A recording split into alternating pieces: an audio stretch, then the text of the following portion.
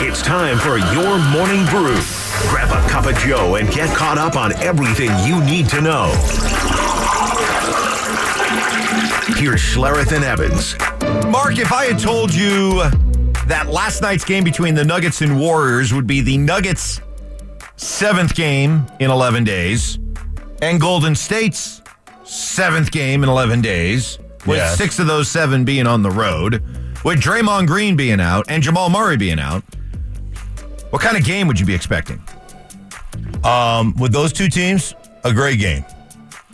People that can create knockdown shots. And, you know, I will say this, man. I thought Michael Porter Jr. was really good in that game. Well, he knocked down some tough threes. He was on the boards, got some putbacks, had a couple of block shots. Like the kind of stuff that we had been talking about. Like Michael Porter Jr., I think he's seizing this opportunity of maybe being the number 2 scorer because Murray is out, and he's taking advantage of that the last 2 nights. What an opportunity for him. But it was a compelling game. It was a close game, but not a great game. 108-105, the Nuggets get the win. Both teams, which are usually high efficient offenses, anything but. Golden State shot Nuggets shot 44%. Golden State shot 43%. Both teams were cool from beyond the three-point arc. Doesn't matter. I think they both had the same exact number of three-pointers made, if I'm not mistaken. I think they had pretty much the same percentage. Both were, good call, both were 11 for 35. So, all in all, though, at the end of the day, Michael Malone's team gets the win. They're 8-1.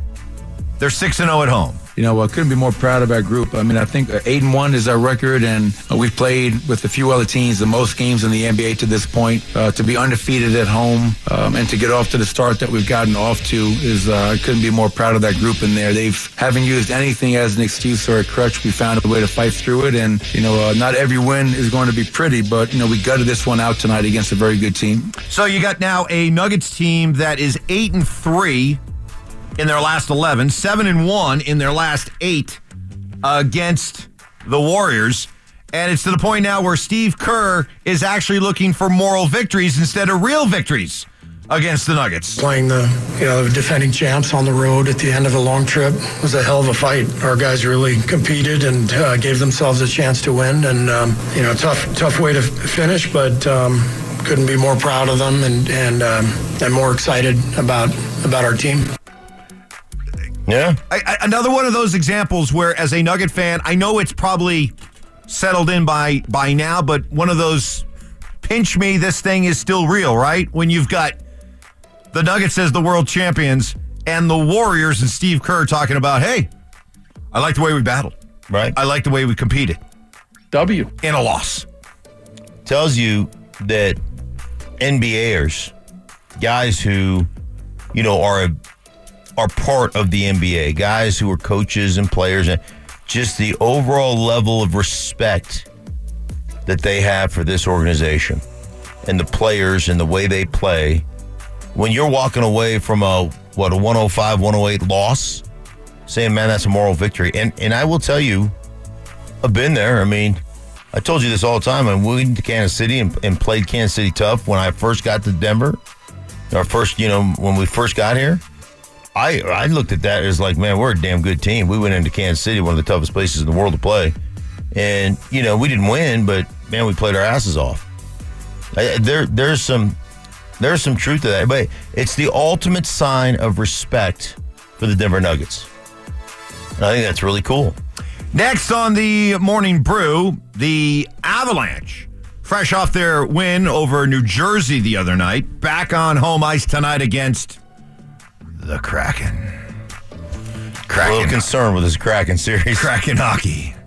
Seattle back in town. Jared Bednar hoping his team follows the game plan. It's everyone buying into like the game plan that we set up and really committing to it on both sides of the puck. I know our guys like to score. They want to score. They want to make plays. It's not always going to be easy. The other team has something to say about it, so you have to work through their checking game. 7 o'clock, the face-off And that'll be a 7 o'clock face-off. Not one of those phony start times because of TV. See that Nuggets game got off to a later start again last night? Of course it did. I had on. We were the second game of the doubleheader. I had Hate it.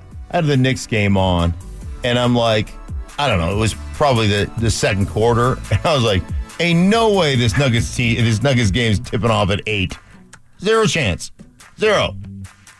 Mention that the Nuggets are 6-0 at home. The Avs 4-0 at home. So got a 10-game home winning streak to start the season between the two teams. Can you bet on who's the first to lose a home game? Is that a prop bet? Boy, as the great Joe Williams once said, you can bet on 2 cockroaches who's going to get up the top of the wall first. But no, I don't know if there's a bet for that.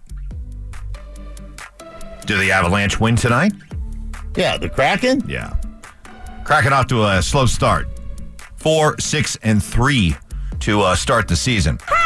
Speaking of the Avs, that game the other night, a testy, chippy, physical, at times dirty hockey game, and the NHL coming down on Ross Colton for his hit the other night up against the boards that a lot of Avs fans found to be just, real good, hard-hitting, rock'em sock'em hockey. The NHL Player Safety Board fined Colton $5,000 for the hit. That's the maximum amount allowed under the CBA. However, Colton does avoid a suspension.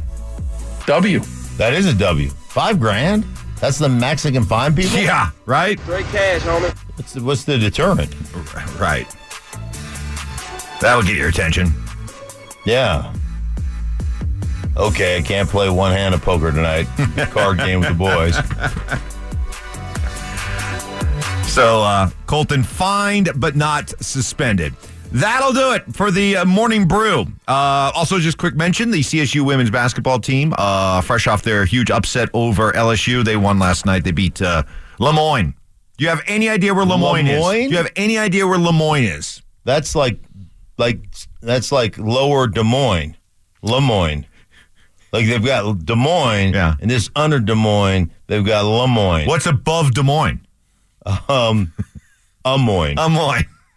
Amoyne. It's in the Upper Peninsula. Yes, and Lemoyne. Yeah. Lemoyne, let me guess. Lemoyne. What's their nickname? Do you know their nickname? I think are they the Dolphins? The Lemoyne Dolphins? Which, if that's the case, that would make no sense because of where they're located. Okay, they got to be a Midwestern team. The Lemoyne.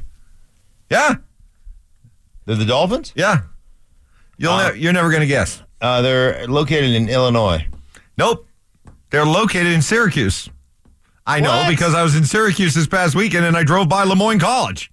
Lemoyne in Syracuse? Yes. The Lemoyne Dolphins in Syracuse, New York. Hey. They're cold weather Dolphins.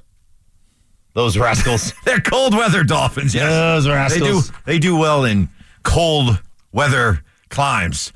Swimming around in Lake Onondaga. Dolphins. Yeah. Hey, who knew? Anyway, just a little fun fact to pass along. Just because I drove by there the other day. I thought I'd pass that along to you. That'll do it for the Morning Brew. Bring that to you each and every morning at 6:30.